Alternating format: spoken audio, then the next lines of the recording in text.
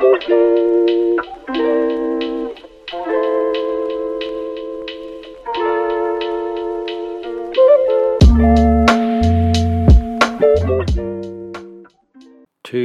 British positions on Palestine.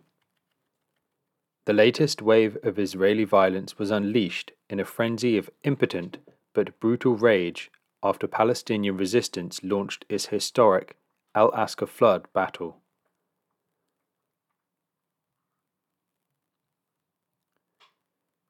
To British workers' credit, there have been record protests across the country since the outbreak of Israel's genocidal campaign against the civilian population of Gaza, half of whose 2.3 million densely packed population are children. This latest wave of Israeli violence was unleashed in a frenzy of impotent but brutal rage after the Palestinian resistance launched its historic Al-Aqsa flood battle on Saturday the 7th of October. In that operation, which shattered forever the myth of the Israeli army's invincibility, a coalition of Palestinian resistance forces, which included the secular and communist forces of the Popular Front for the Liberation of Palestine, the PFLP, and the Democratic Front for the Liberal of Palestine, DFLP, as well as Hamas and Islamic Jihad, struck back at Zionist Israel from Gaza with waves of missile assaults and troops entering occupied Palestine by land, sea, and air, breaching the apartheid wall, reclaiming land, and defeating Israeli Defense Force army garrison outposts. On the 8th of October, Britons were assailed with mass media propaganda demanding sympathy with and support for Israel. We were told gruesome stories in gory detail of supposed Hamas atrocities. Atrocities we soon learned to be false. Stories of alleged beheading of Israeli babies and rape of Israeli women. A music festival was attacked by the Hamas terrorists, we were told. But almost as soon as the stories were released, we learned that they were false, although we did not hear it from the BBC or the majority of the mainstream media. The mass of Israeli casualties were military personnel engaged in the occupation and suppression of Palestine. The beheadings of children and rape of Israeli women simply never happened. Hostages were taken, but upon the release of some of them, an elderly Israeli woman shook her captor's hand before the glare of the global press corps, thanked Hamas and resistant soldiers, and, when asked why, told the world's press how decently hostages had been treated. Quote, "They were gentle with me. I was given shampoo, conditioner. All of my needs as a woman were looked after." End quote. It was in fact Israeli settlers and soldiers, it transpires, who opened fire from within the music festival and upon the music festival, in part to prevent the taking of hostages in accordance with the IDF 1986 Hannibal Directive, a controversial Israeli military policy, supposedly repealed, aimed at preventing the capture of Israeli soldiers by enemy forces at any cost, leading to a firefight that put the festival goers at risk. To, quote-unquote, party in a war zone, we note, can itself only be seen as an obscenity, one typical of the settler colonial state. For the Western press and the IDF, of course, it was a matter of routine to blame civilian deaths on Hamas, rather than on the true perpetrators of the violence, the Israeli stormtroopers. Truth, they say, is the first casualty of war. In our imperialist press organs, the truth rarely gets a look in, as our ruling class is in a perpetual state of war with the mass of the population. All of the familiar propaganda devices of the Israeli and wider imperialist media machine have been wound up to fever pitch to cover Israel's planned and rapidly executed collective punishment of the civilian population in Gaza, the mass punishment of an entire nation. Quote, "Our enemy is not just Hamas, it is all the civilians in Gaza," end quote, let slip an IDF officer on CNN in a media clip that went viral. The truth will out. And in this social media age, the monopoly state and corporate press have proved surprisingly unable to shape and control the narrative. Downing Street was almost immediately lit up with the Israeli flag, lest anyone was in any doubt where His Majesty's Conservative and Unionist government, led by Mr. Rishi Sunak, stands on the issue. Of course, imperialism always and everywhere stands with itself. It stands with profit.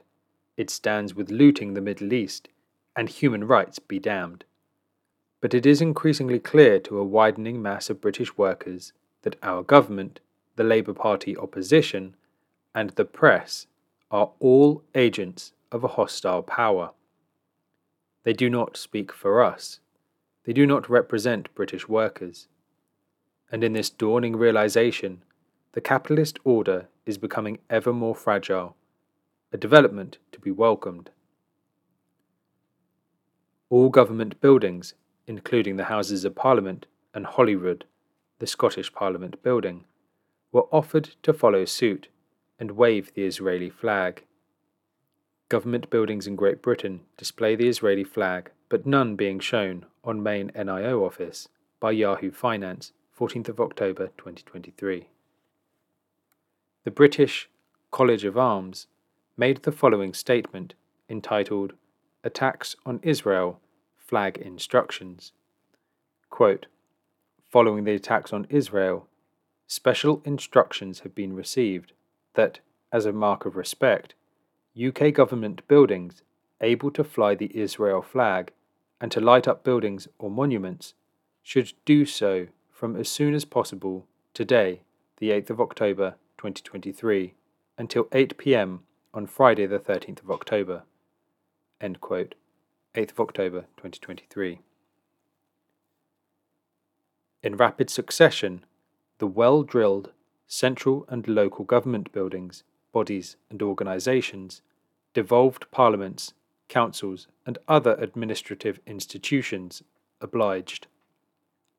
In Sheffield and Manchester, there were direct protests against the Zionist flag being imposed upon the populace, even as Israel committed genocide with the full and unreserved backing of our government. In Manchester, protesters were arrested for flying the Palestinian flag, sending a direct message to the wider working population. Undeterred in Sheffield, protesters stormed the town hall and forcibly removed the Israeli flag, raising in its place the Palestinian colours to loud cheers. Even Ministry of Health civil servants in Whitehall rebelled against these government instructions, refusing to fly the Israeli colours, which symbolise a, quote, greater Israel between the Nile and the Euphrates, end quote, with all the attendant displacement of the native Arab populations that this apartheid creed implies.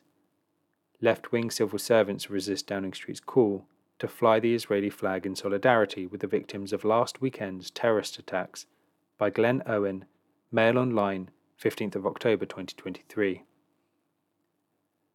In fact, a survey suggested that 55% of Britons with an opinion on the matter opposed the Israeli flag being imposed on us in this way. Quote, 4 in 10 UK adults, 39%, opposed flying the Israeli flag on government buildings.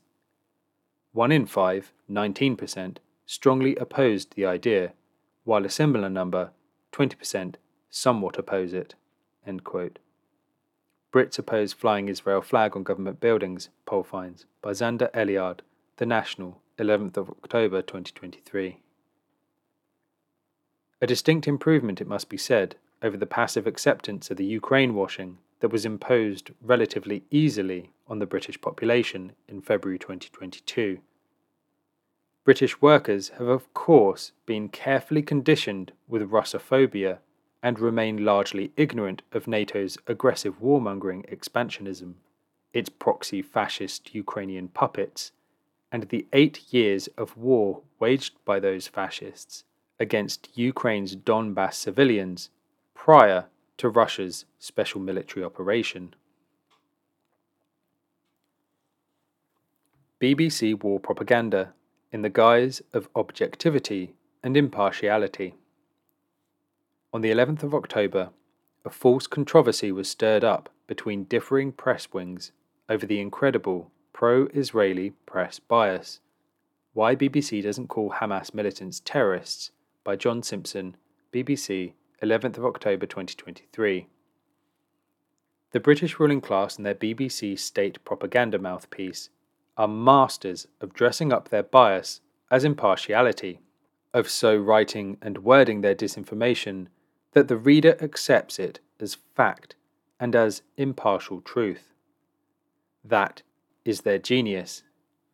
The German Nazi propagandists never had the length of time to acquire this expertise, but Goebbels marvelled at the way the royal family, or a ruling class accent, commanded instant respect and obedience from the British workers.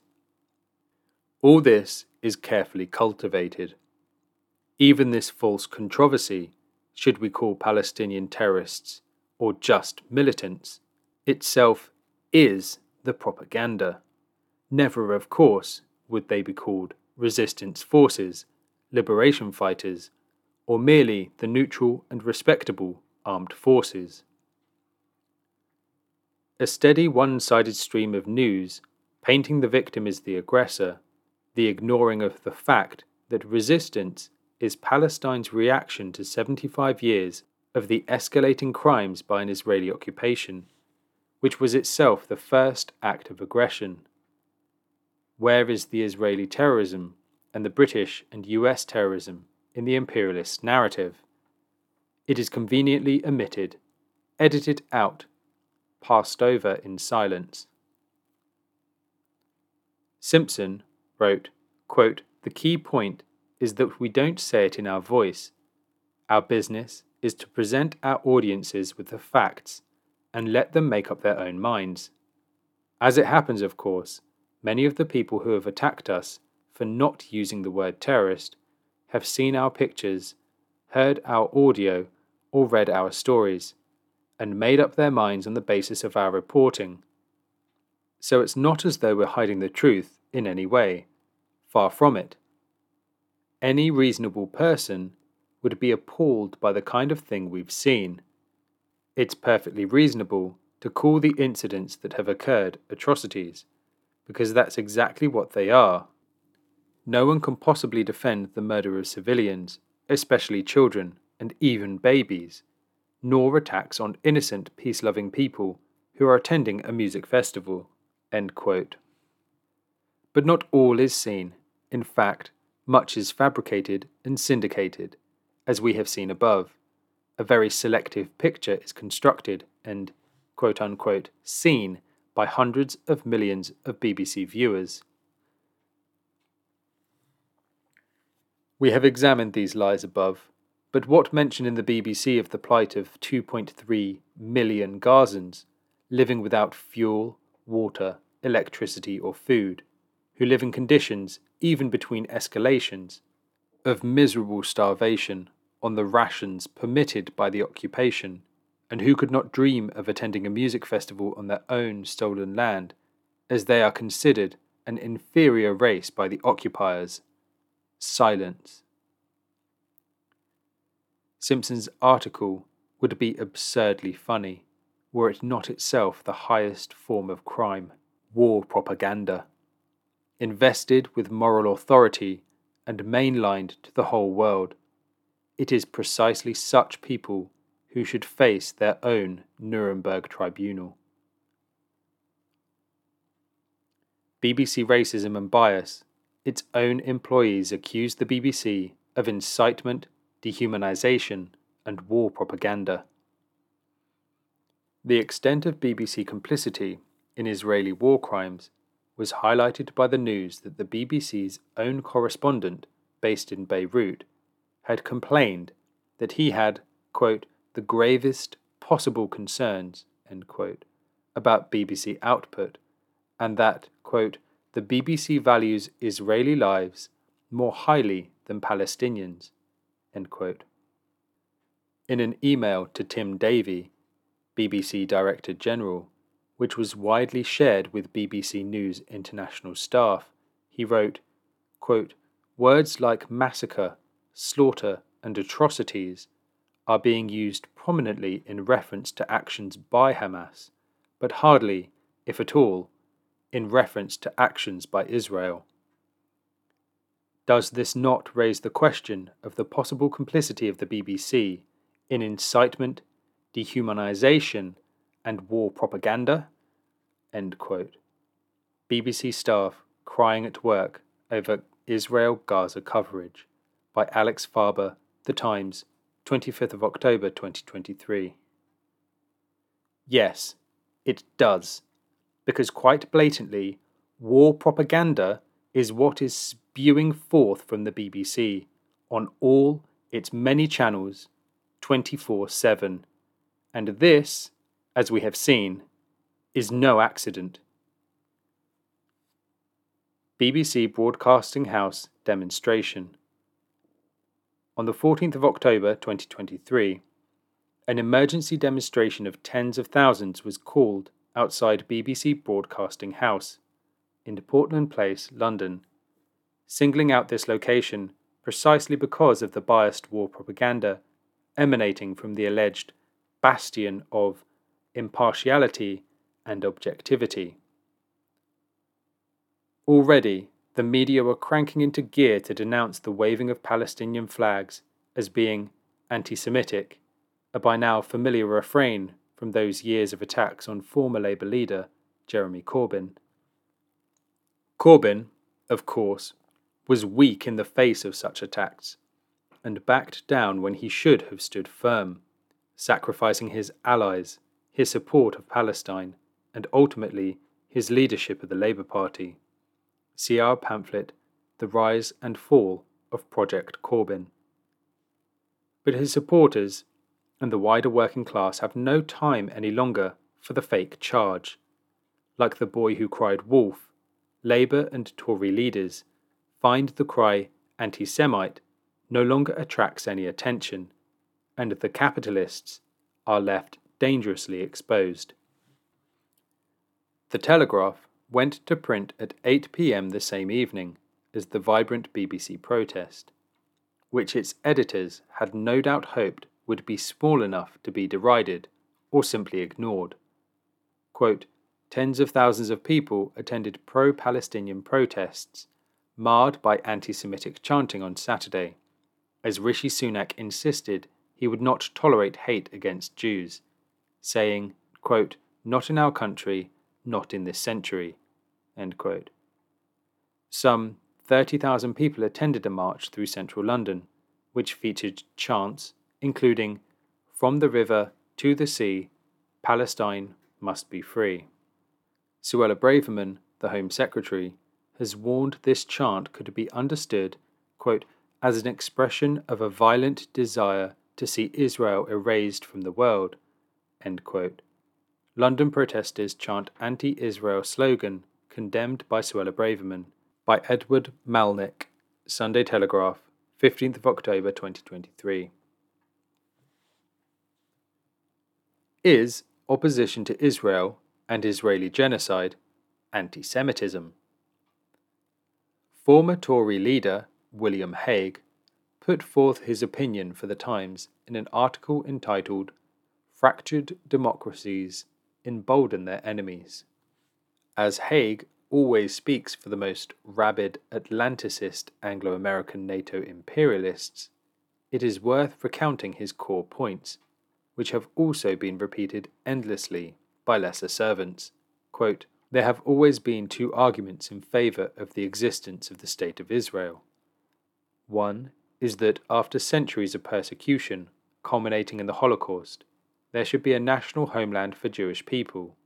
The entirely fabricated, barbaric atrocities of Hamas and the anti-Semitic pro-Palestinian chants in many parts of the world in the past 10 days have underscored the need for that.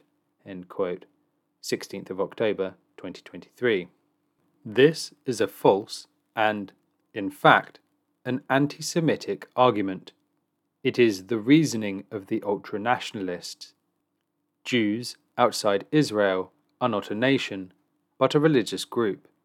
Moreover, they are not aliens, but citizens of their respective countries, to where, incidentally, even now, most Israelis may safely return courtesy of their dual citizenships. Moreover, by ghettoizing Jews in an apartheid and racist settler state, a tool of the very forces responsible for the Holocaust perpetrated against them in Europe, and actively involved in perpetrating another Holocaust against their Arab, Palestinian, Lebanese, Syrian, Iranian, etc. neighbours, they are quite clearly not being made safe in such a national homeland, but set on a course of self-destruction. It was just this position of Zionism that Jews are alien to Europe and don't in truth belong here, that chimed with racist European colonial ideology, including but not limited to British colonialism and German Nazism, and led to the signing of the Balfour Declaration in 1917, and then to the transfer agreement between the German fascists and the German Zionist organization in the 1930s. It was this reasoning that led Hungarian Zionists, in conjunction with the World Zionist Organization and its settler leadership in Palestine, to actively collaborate with the fascist SS in the latter part of World War II, facilitating the quote-unquote orderly extermination of 800,000 Hungarian Jews in return for the sparing of a few thousand to colonize Palestine. Is Israel the only democracy in the Middle East?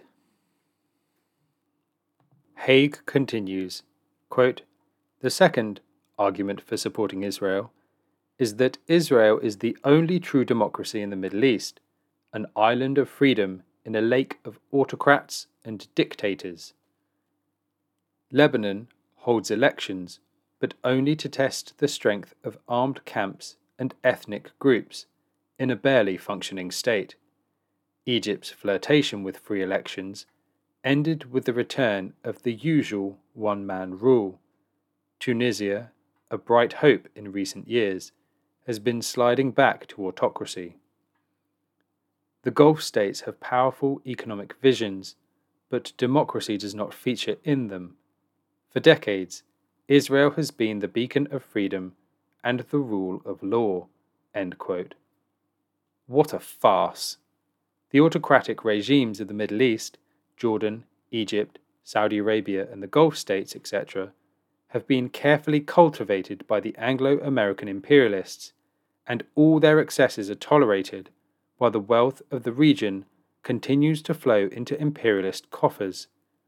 The banks, armaments, and oil monopolies, construction companies, and engineering firms, the stock markets of the City of London and Wall Street. Syria holds regular elections. Haig, of course, when in government, plotted with the US Secretary of State Hillary Clinton, the Zionists and the Saudis, to overthrow that democratic system and install its own puppets. Such is his and the British imperialists' deep regard for democracy. Why did the Anglo-American imperialists strive to destabilize Syria? For the same reason they support Israel, and, as former US President Donald Trump pointed out, for the incurably dull-witted, quote, "we have the oil," end quote. Saudi Arabia, on the other hand, is a feudal theocracy, but until recently a loyal client state, so all its excesses and crimes against its own people were quietly overlooked. What democracy for the human animals? And the most obvious point, there is no democracy for the Arab population, either inside the borders of Israel or in the ghettos, the open-air prisons of the West Bank and the Gaza Strip, where Israel is currently engaged in its most brutal round of ethnic cleansing, killing thousands of children, more than 5,000 at the last count, the descendants of their previously ethnically cleansed victims, we must note, by bombing civilian housing and laying siege to the entire population, slowly strangling 2.3 million human beings. Half the population, more than 1 million people, have been ordered by Israel to move to the south of Gaza to, quote-unquote, avoid the bombings, which are allegedly aimed at the, quote, total destruction of Hamas, end quote, a term used interchangeably with Palestinians, be it said in passing. This is itself a war crime, passed over in silence. Sir Keir Starmer, the Labour opposition leader, being groomed as Britain's next Prime Minister, when asked if Israel is committing war crimes, said, quote, I think it's wrong for politicians to stand on platforms and sit in television studios and judge what is and isn't a war crime, end quote. Although he has shown no such reticence in hurling false accusations at Russia, he, of course, is acting as a spokesman of the principal war criminals, the Anglo-American imperialists. To drive the point home, Israeli Defense Minister Yoav Gallant, on the 9th of October, proclaimed openly in a live press conference televised around the world, quote, we are fighting human animals and we act accordingly, end quote. The minister went on to call for further oppression of all people in Gaza by denying them basic human needs. Quote, we are imposing a complete siege on Gaza, Gallant said. There will be no electricity, no food, no water, no fuel. Everything will be closed, end quote.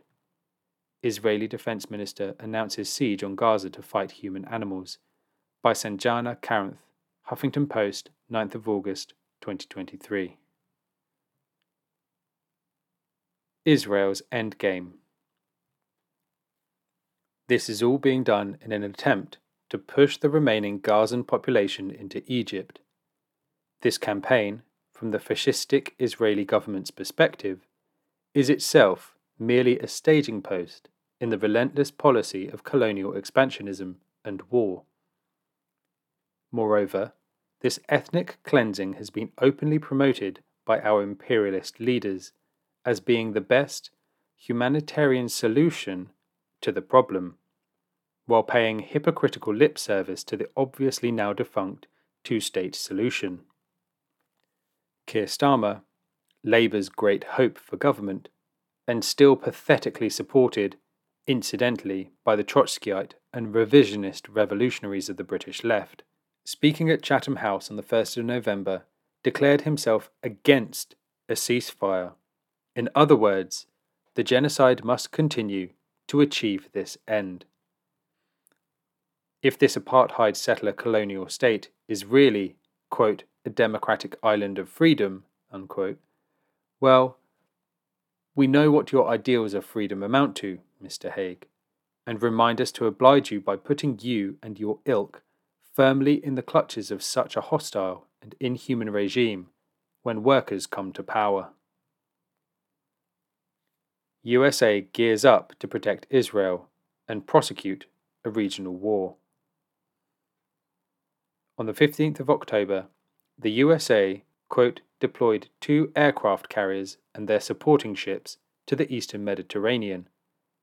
The ships are meant as a deterrent against the Arab people who wish to stop Israel's ethnic cleansing and destroy the brutal settler state once and for all, and bring a significant amount of power to a region that already hosts a number of US military ships, planes, and troops.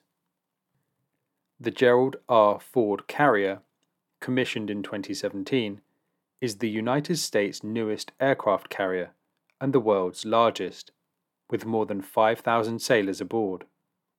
It includes a nuclear reactor, can hold more than 75 military aircraft, including fighter aircraft like the F-18 Super Hornet jets and the E-2 Hawkeye, which can act as an early warning system. It has an arsenal of missiles like the evolved Sea Sparrow missile, which is a medium-range surface-to-air missile used to counter drones and aircraft.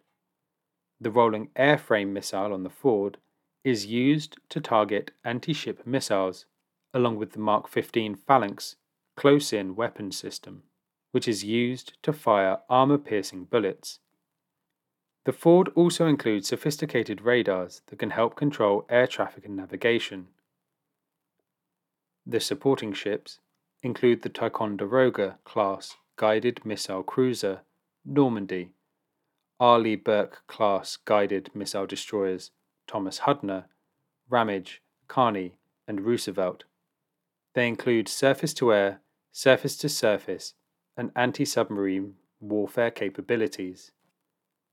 The Pentagon directed the Dwight Eisenhower Carrier Strike Group to move to the eastern Mediterranean. The nuclear-powered carrier, commissioned in 1977, first carried out operations during Iraq's invasion of Kuwait. The carrier has 5,000 soldiers and can carry up to 9 squadrons of aircraft, like fighter jets, helicopters, and those capable of carrying out intelligence, surveillance, and reconnaissance operations. Much like the Ford, the Ike carrier will be accompanied by other ships like the guided missile cruiser Philippine Sea, guided missile destroyers Gravely, and the Mason. End quote. U.S. aircraft carriers, what they bring to the Middle East. Reuters, 16th of October, 2023. With all this firepower, the USA could halt the genocide in an instant. But, be under no illusions, that is not their purpose. Quite the reverse. Israel bombs the Al-Ali Baptist Hospital in South Gaza, killing 500 women and children. On the 17th of October, Israel bombed the Al-Ali Baptist Hospital, headquartered in Al Zaytun neighborhood, south of Gaza City. Al-Ali is one of the largest and also oldest hospitals in Gaza, having been founded in 1882, and it serves more than 45,000 patients each year, principally poor, working-class Palestinian families. Israel had already warned various hospitals, including Al-Ali, that they must evacuate and that hospitals would be bombed, despite the fact that thousands of Palestinian civilians, displaced by Israel's slaughter, were sheltering there. What is Al-Ali Hospital that Israel has just bombed in Gaza? Palestine Chronicle, 17th of October 2023. This is not unusual. Israel routinely bombs ambulances, medical personnel, clinics, and hospitals. Indeed, the World Health Organization issued a statement pointing out that there had actually been over 51 attacks on healthcare facilities in Gaza since the start of the conflict on the 7th of October. British medical journal The Lancet later joined in condemnation of the attack and of Israel's criminal targeting of medical personnel and facilities, noting, quote, "Since the 7th of October 2023, Israeli military bombing of the Gaza Strip, or Gaza, has resulted in 73 healthcare workers being killed, with 57 healthcare facilities attacked as of the 24th of October 2023. Of these healthcare workers, 16 were killed while on duty. Some of the prominent healthcare workers who were killed include Omar Fawana, former dean of the Islamic University of Gaza School of Medicine, and Medat Sedim, one of the very few board-certified plastic and burn surgeons in Gaza. Other healthcare workers killed include nurses, paramedics, and others, many of whom were killed with their families while asleep at home." End quote. Urgent Call for Protecting Healthcare Workers in Palestine by Sayed Osa and Muath Alsa, 31st of October 2023. IDF propagandists perhaps thought it would be business as usual when they initially claimed that the strike was justified by the alleged presence of Hamas terrorists, Palestinians, inside the building. Senior Israeli politicians had in fact tweeted news of and claimed credit for the attack before it had taken place. But when the world learned that the missile attack, quickly identified as a US-supplied JDAM missile, only possessed by Israel's Air Force, had hit the huge hospital in Gaza City, killing at least 500 people, mainly women and children. The force of the international condemnation led Israel to change its story, repeatedly and unconvincingly. First, they blamed Hamas itself, and then Islamic Jihad, perhaps thinking that the name itself would garner more support from a European population pumped with Islamophobia for the last 30 years. What is Israel's narrative on the Gaza hospital explosion? Al Jazeera, 18th of October 2023. In rapid succession, US President Joe Biden, British Prime Minister Rishi Sunak, European Union President Ursula von der Leyen, German Chancellor Olaf Scholz, and other Western leaders all flocked to Israel to show solidarity with Benjamin Netanyahu's genocidal government and campaign. Notably, none of these Western dignitaries were hosted by regional Arab governments, not even by those usually to be relied upon to act as puppets and proxies of the imperialists, with whom they merely sought talks aimed at shoring up and protecting their Zionist army. All the visitors claimed to be appalled at the quote-unquote loss of life in Gaza and in the quote-unquote hospital explosion, but none blamed Israel. Indeed, they blamed the Palestinians themselves and supported the ongoing atrocities as being justified in order to quote-unquote destroy Hamas. US President Joe Biden.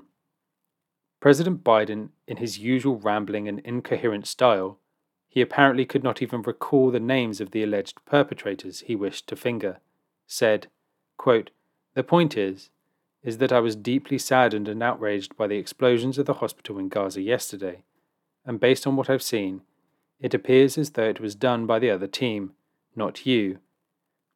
But there's a lot of people out there not sure. So we've got to overcome a lot of things." End quote. Biden backs Israel's stance on deadly blast at Gaza hospital by Julian Borger and Emma Graham Harrison, The Guardian, 18th of October 2023. Rishi Sunak, British Conservative Prime Minister. Rishi Sunak was unequivocal in his support, saying, quote, "We absolutely support Israel's right to defend itself in line with international law, to go after Hamas. Now I know that you are taking every precaution to avoid harming civilians, in direct contrast to the terrorists of Hamas, which seek to put civilians in harm's way. Can I also say that we have seen scenes over the past days that have shocked all of us, particularly at the hospital, and we mourn the loss of every innocent life, civilians of every faith and every nationality who have been killed. The last thing for me to close on is this. You describe this as Israel's darkest hour. Well then, it's for me to say that I am proud to stand here with you in Israel's darkest hour as your friend. We will stand in solidarity. We will stand with your people. We want you to win." End quote. Sunak tells Israel, "We want you to win," by James Heal, The Spectator, 19th of October, 2023. European Commission President Ursula von der Leyen. The European Commission President stated, Quote, "This is the most heinous assault against Jews since the Holocaust. We thought this could never happen again, yet it did. In the face of this unspeakable tragedy, there is only one possible response. Europe stands with Israel. Genocide. And Israel has a right to defend itself. In fact, it has the duty to defend its people, and we must call by their name the atrocities committed by Hamas.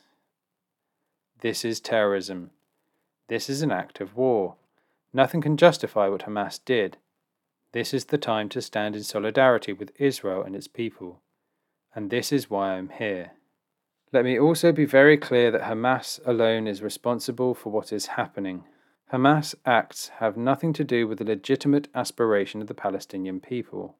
On the contrary, the horror that Hamas has unleashed is only bringing more suffering upon innocent Palestinians. They are threatened too. Hamas's despicable actions are the hallmark of terrorists, and I know that how Israel responds will show that it is a democracy." End quote. Statement by President von der Leyen with Israeli Prime Minister Netanyahu, European Commission, 14th of October 2023. Is the same person writing all the speeches of Western leaders? Certainly von der Leyen and Keir Starmer seem to have the same script. Anyway, yes, bombing civilians, hospitals, women, children, killing more than 9,000, the mass transfer of 1 million civilians, cutting off fuel, water, food, and medicine to 2.3 million people, and genocidal ethnic cleansing. This is Western democracy in its most pure form. Censorship and psychological operations. Von der Leyen continued, quote, "Finally, Jewish communities across the world are also deeply affected, including in Europe. Anti-Semitic incidents are again on the rise, and this is unacceptable.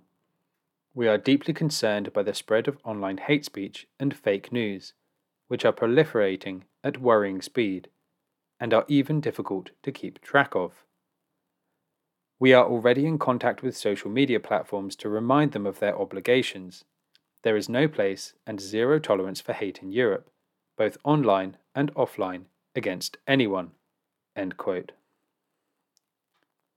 Indeed, EU Commissioner Thierry Breton's letter to Elon Musk, owner of X Twitter, brought a rapid clampdown and censorship upon those people and accounts exposing the Israeli genocide. Quote, "Following the terrorist attacks carried out by Hamas against Israel, we have indications that your platform is being used to disseminate illegal content and disinformation in the EU. Let me remind you that the Digital Services Act sets very precise obligations regarding content moderation." End quote. EU warns Elon Musk over disinformation on X about Hamas attacks. By Lisa O'Carroll, The Guardian, 10th of October 2023. Russia can strike US carriers. This is not a threat.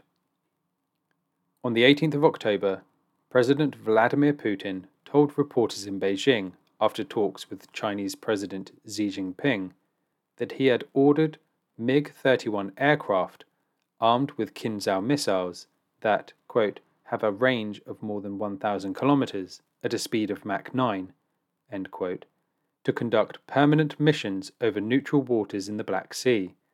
Quote, "This is not a threat, but we will exercise visual control with weapons, over what is happening in the Mediterranean Sea," end quote.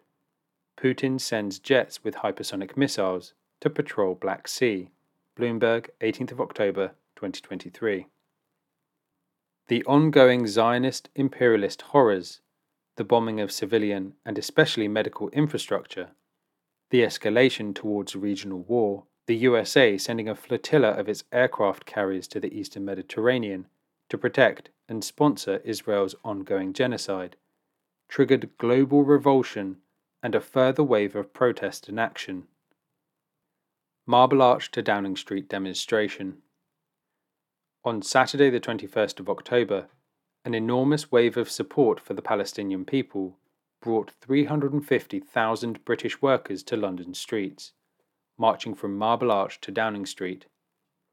As throngs of protesters from all sections of British society, by no means limited to the many with an Arab, Asian, or Muslim background, but reflecting the fact that London and Britain have drawn workers from across the world, formed a human wall extending along the entire length of the march to the chagrin of our ruling elite.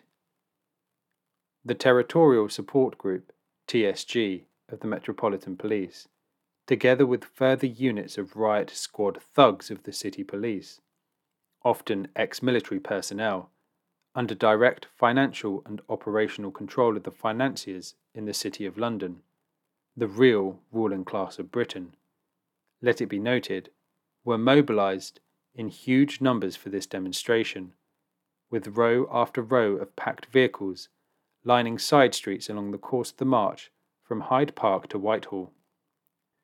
But the sheer mass of demonstrators made it impossible for the police to escalate and engage in violence, a tactic they so often used to discredit the protesters in the eyes of the broader British news-viewing public. As the dust settled on a record upswing in workers' anger and protest in support of Palestine, against all the pressure of our united press and politicians, the Times weighed in, quote, Suella Braverman will ask the head of the Metropolitan Police to explain his force's response after protesters who chanted jihad during a pro-Palestinian rally, interestingly not the 350,000 strong demonstration outside Downing Street in London, were not arrested. The Home Secretary says that there can be no place for incitement to hatred or violence on Britain's streets, and that the police must crack down on anyone breaking the law. End quote. Gaza protests. Number 10 defies Met Chief's call for new police powers, by Steve Swinford, David Wood, James Beale, and Matt Dathan, 23rd of October 2023. Clearly, the government claims a monopoly on the right to incitement to hatred and violence, whether by supporting Israel's genocide without condition, or by introducing racist immigration laws, stop the boats, or attacking British workers' wages and social services, enforcing their poverty. The Times article and the outpouring from Braverman are more proof that she and her government wanted to criminalise the huge 350,000 strong Palestine demonstration, but that the police, in operational control on the day, were afraid to do so in view of its strength. Moreover, this quote-unquote violent hatred approach to those demonstrating for a ceasefire and for the end of Israel's genocide against Palestinians is clearly intended to be a smokescreen for the real question of our government's undemocratic and unpopular stance in supporting the ongoing genocide. Attack, feels Braverman, is the best form of defence. The elephant in the room is that the Palestinian people have the right to self-defence under international law, while Israel's genocide is flagrant and obviously illegal.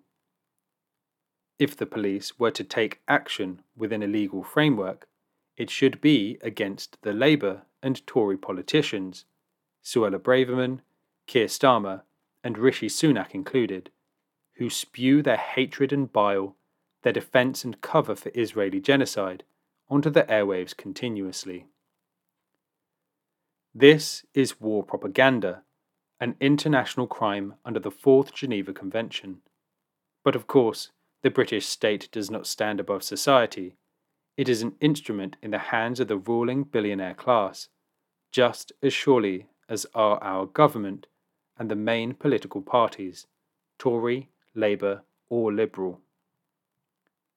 In passing, we note that even if one takes the meaning of jihad as holy war or just struggle, which one man is alleged to have said, though where and when is not clear, then this simply means that the Palestinian people have the right to struggle for national liberation and self-determination, which remains true in any language and according to countless United Nations resolutions. This is, in reality, a psychological operation being fought against the British people to use apparently alien language and a totally spurious Islamist or Wahhabist label to condemn the Palestinian people's resistance and their supporters in Britain.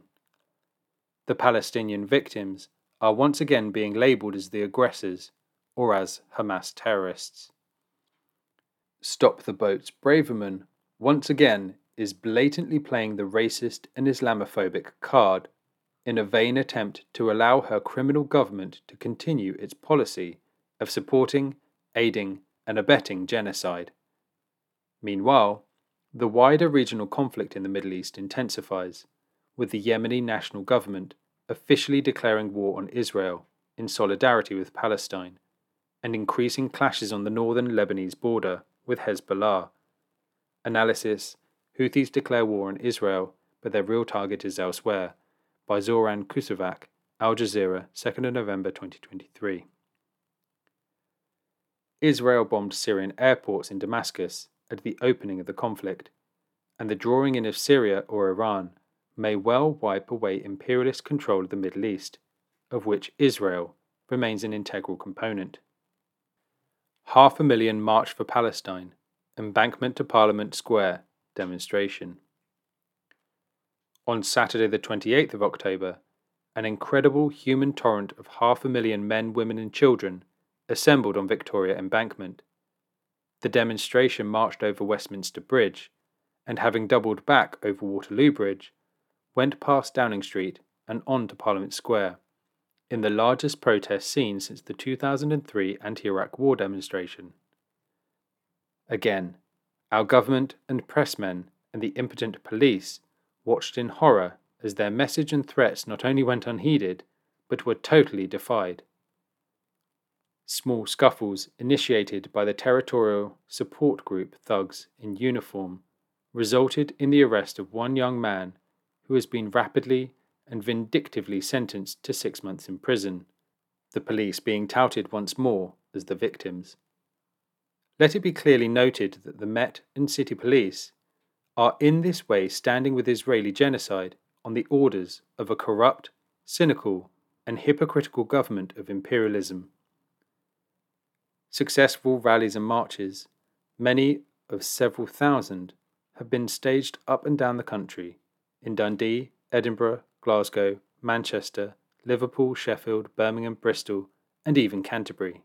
There is scarcely a town or city where events and meetings in support of Palestine have not been held.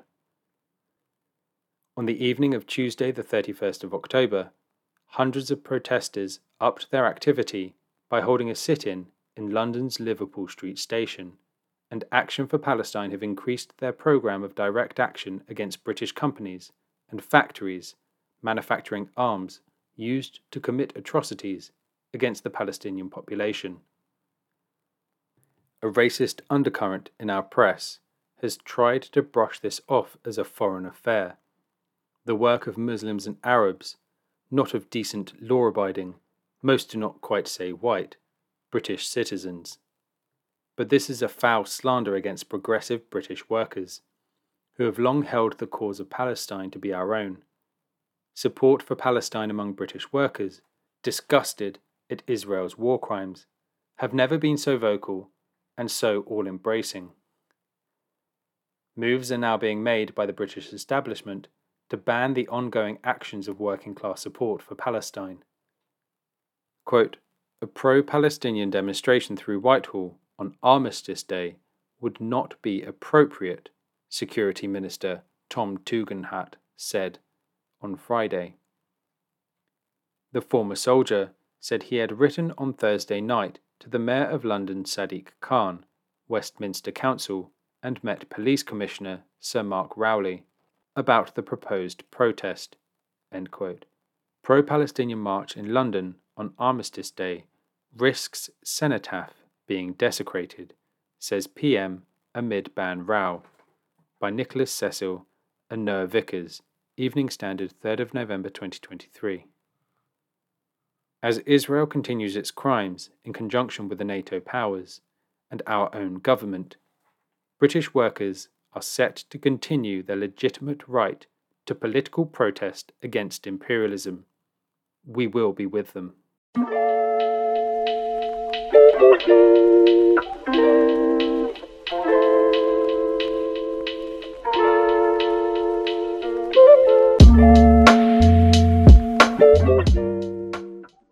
Thanks for listening to Proletarian Radio. We aim to bring you the best Marxist analysis on current affairs, revolutionary history, and theory. Do like, comment, subscribe, and share our content to help us reach the widest possible audience. We are a small organization with limited resources, and we need worker support if we are to grow and fulfill our mission. If you are able to make a one-off or regular donation, no matter how small, please visit our website at thecommunists.org and register as a supporter.